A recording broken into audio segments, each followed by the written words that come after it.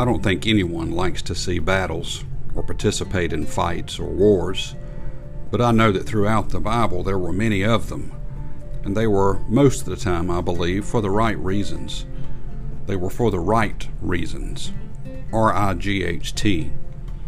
In the book of Proverbs, chapter 14, verse number 5, a faithful witness will not lie, but a false witness will utter lies. You see, as long as we know the truth and tell the truth, it will be easy. But when we step into the realm of lies, you've heard the same story that I've heard. If you tell one, you'll have to tell another, and then another, and eventually your story will be turned upside down, and you'll eventually be caught in an untruth because your story will not match. But when telling the truth, it's easy to tell it like it is, because you know the story to be right.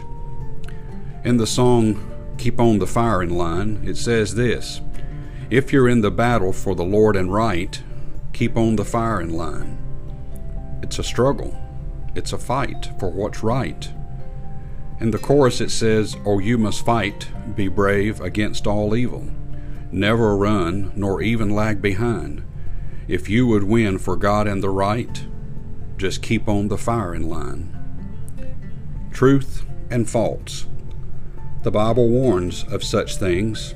It warns of false prophets, false teachers, false witnesses. It says they're coming. But it says we can have victory in John chapter 8, verse 32, and ye shall know the truth, and the truth shall make you free. Christ is the way, the truth, and the life, and no man cometh to the Father but by him. So we have to stick to what's right.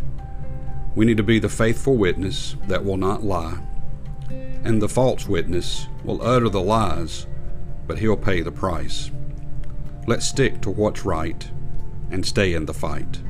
May God bless you and have a wonderful day.